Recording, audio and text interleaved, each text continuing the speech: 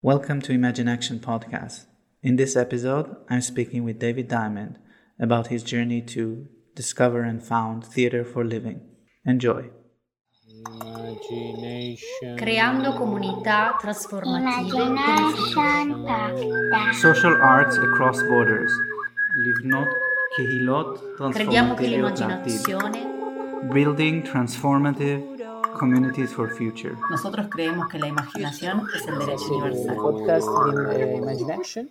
Les arts We sociaux. believe imagination is our universal right and regeneration is our collective responsibility.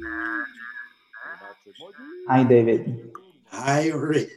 First of all, I want to thank you for today joining us in this first episode podcast of You're Imagine. welcome. Thank you for the invite and using me as a guinea pig.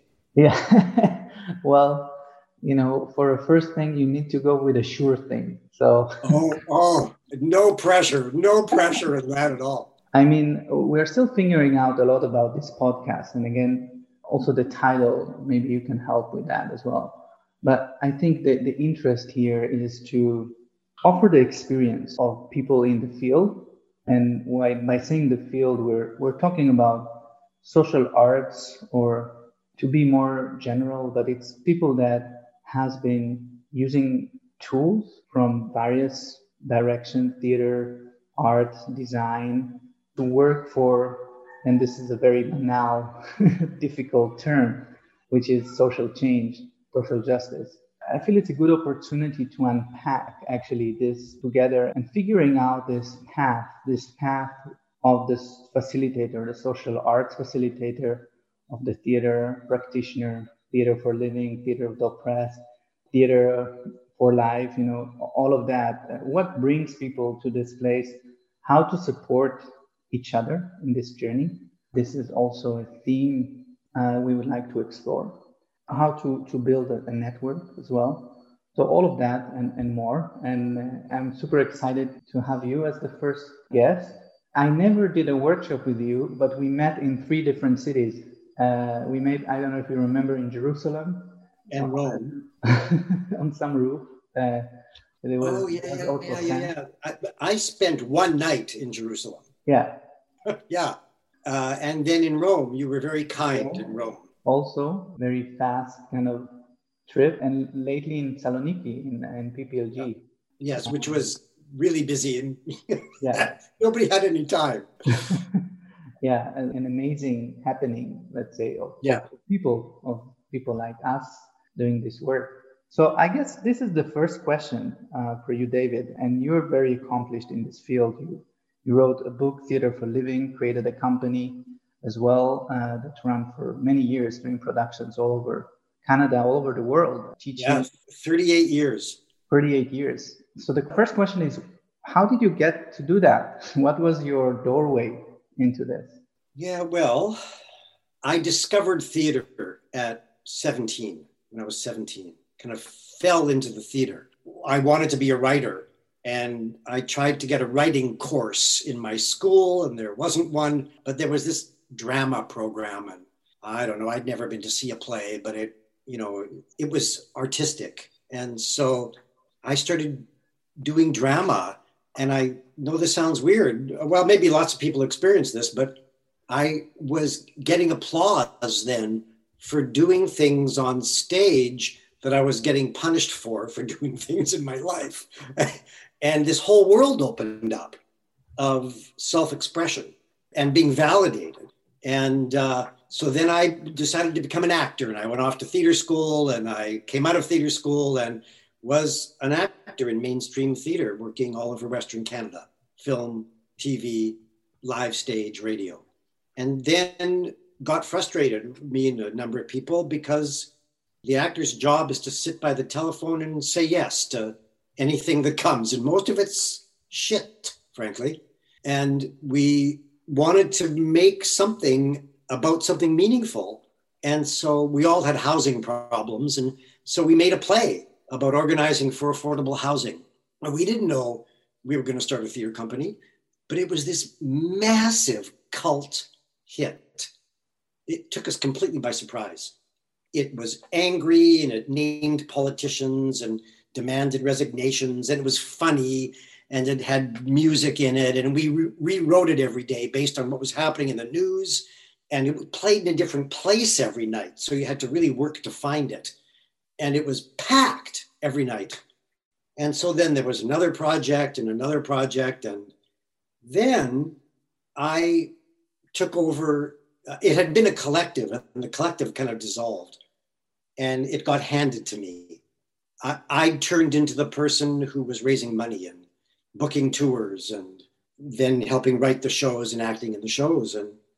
And there was obviously something there, but I had a question inside me. We'd been really good at doing agitprop theater, agitation propaganda theater. We would decide what the issue was. We would go and interview people who were living the issue, and then we'd lock ourselves in a room, pretend we were them, and write a play about them, aimed at them. And because we were young, I think, we all also thought we knew all the answers. So we would tell them what to do in the play to solve their problems. And we were good at it. And I think sometimes agitprop is important to do. But I wondered about how to do it with them, not for them. And I managed to get some invitations to go to the UK to visit John McGrath, who was the director of 784 Theatre Company. We'd become friends by then. And 784 was the oldest socialist theatre in the UK at the time. And Dave Johnston, who was director at Theatre Centre, which was a really well-respected theatre and education company in London. And before I left, I wanted something to read. And I went to a bookstore and I picked up this book by this guy I'd never heard of, Paulo Freire, The Pedagogy of the Oppressed. I just liked the title. I didn't know what it was. And I'm traveling through Europe, having a very valuable time with wonderful people, and I'm reading this book and it's blowing my mind because it's actually answering the question I had. And then I ended up at a conference where a guy named Chris Vine, who many people will know, he's now in New York, was doing a demonstration of this thing called Forum Theater by this guy, Augusto Boal, another Brazilian. And I'm sitting there going, holy shit, that's what I'm reading about in this book. They're the same thing. And Boal, at that point, was in Paris, having left Brazil, and was offering a skills sharing workshop in 2 weeks. And, the magic of Europe, boom, off to Paris. And Boal and I hit it off. I think because I was already making political theater. And so the doorway in was like with everybody, a long step-by-step journey where I think I just kept following my nose, frankly. And so then I came back here with all this stuff from Boal and didn't know what to do with it. And just when I got back, wrote a play called The Enemy Within. I got that title from Margaret Thatcher. And toured that play. It was about busting unions. It was actually a character assassination of the current premier of British Columbia coming up into the election. It was agitprop and trying to figure out what to do with all this theater of the oppressed stuff. And then, because this is how my brain works, I already had a touring network. So I booked a tour of workshops. I'd worked a process out on paper, 5 days, to take a group from zero to performance. It looked good on paper, but the only way to know if it worked was to do it. And so 6 or 7 communities across British Columbia went, yeah, this sounds interesting. We'll do this. We'll bring groups together. And, and I was very clear with them. I had no idea what I was doing. We were going on an adventure together. And the first one was with the Stalo Nation, an Indigenous nation just up the valley here from Vancouver.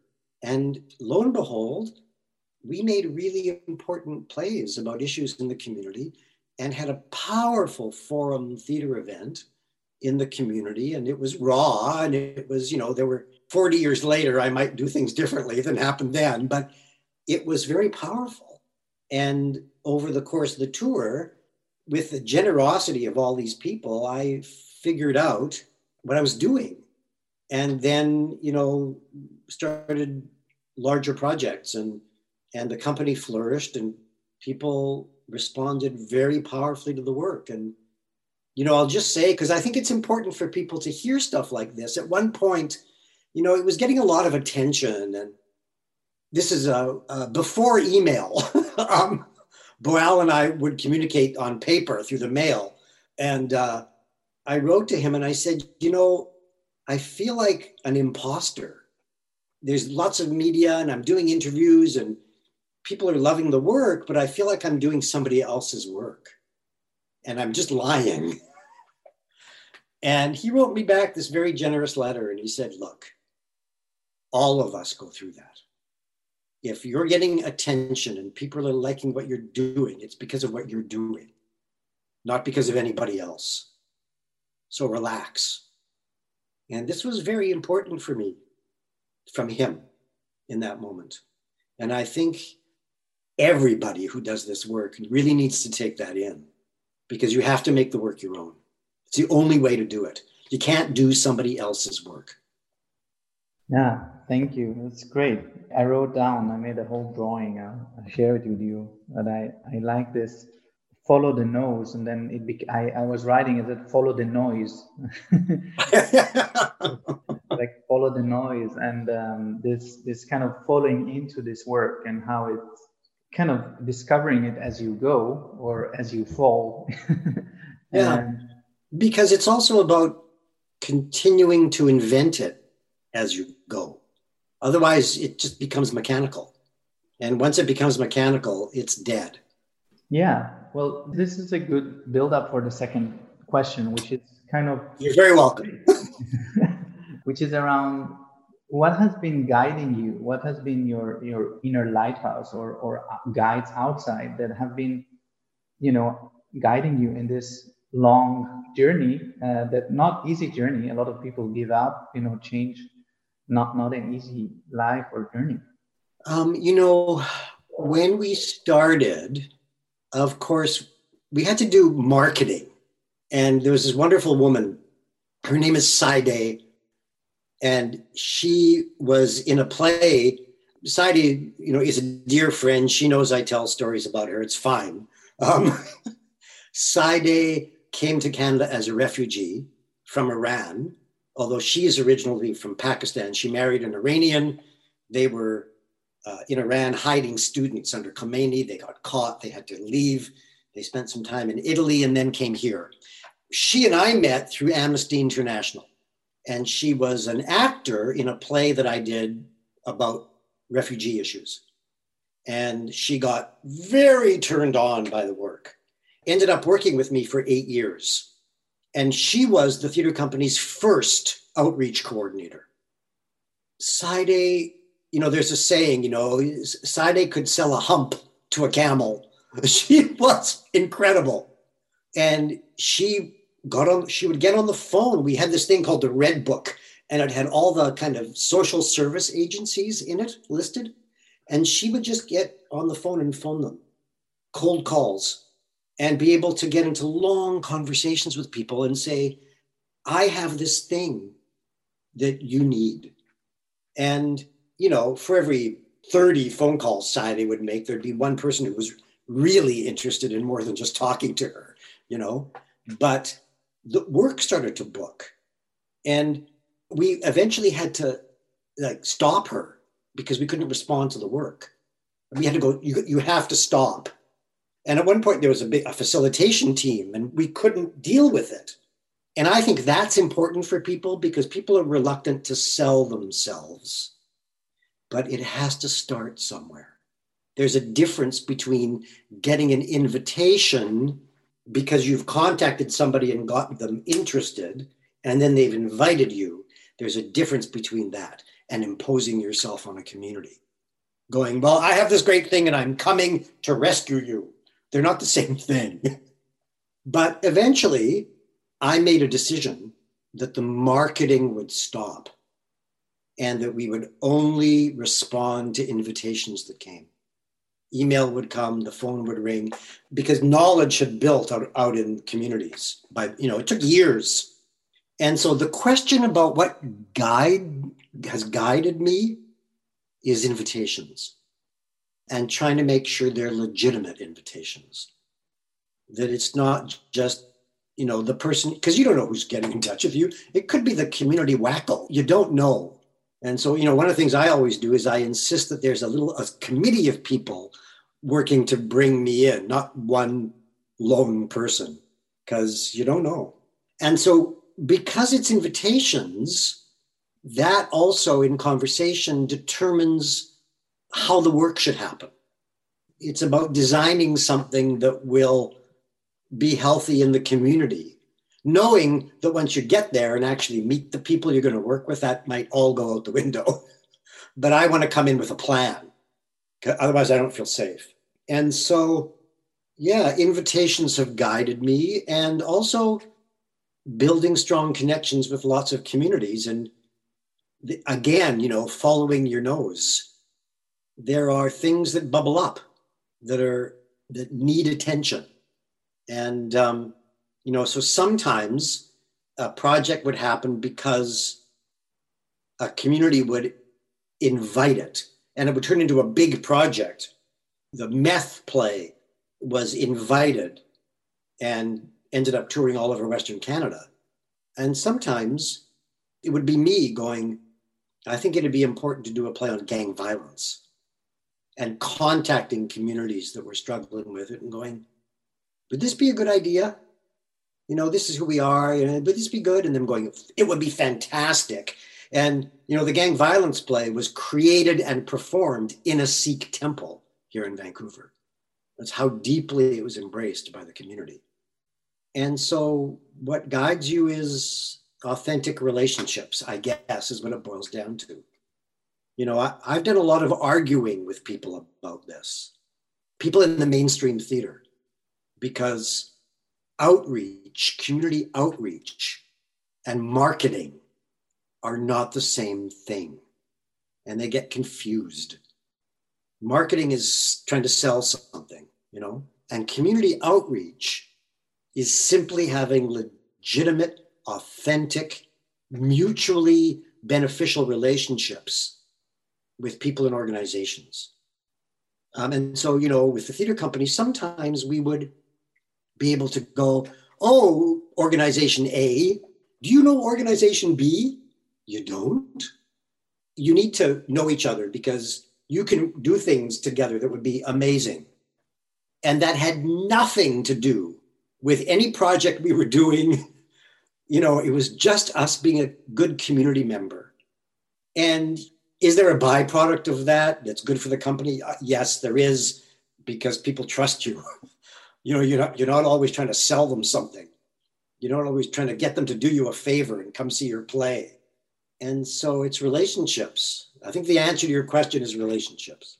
Yeah. Well, you gave a lot of good answers. I hear relationships, and I also remember the first answer, which is this relationship. This what's her name?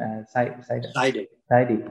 Like a sort of a magical helper and a relationship as well. And this kind of, I wrote this work for the invitation, which is like work with invitation, but it's also working to being in the position to be invited, which is also connected about building community and connections, even if it's not benefiting you directly somehow, because it's part of being. And then I wrote you said now being a good community member. Yeah. And just to come back full circle, I have this conversation with many people who do this kind of work, and they're very reluctant to kind of try to sell themselves. Well, how are invitations supposed to start coming if nobody knows who you are?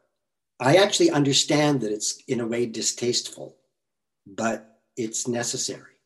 And then if your work is good, invitations will start to come. The community will tell you.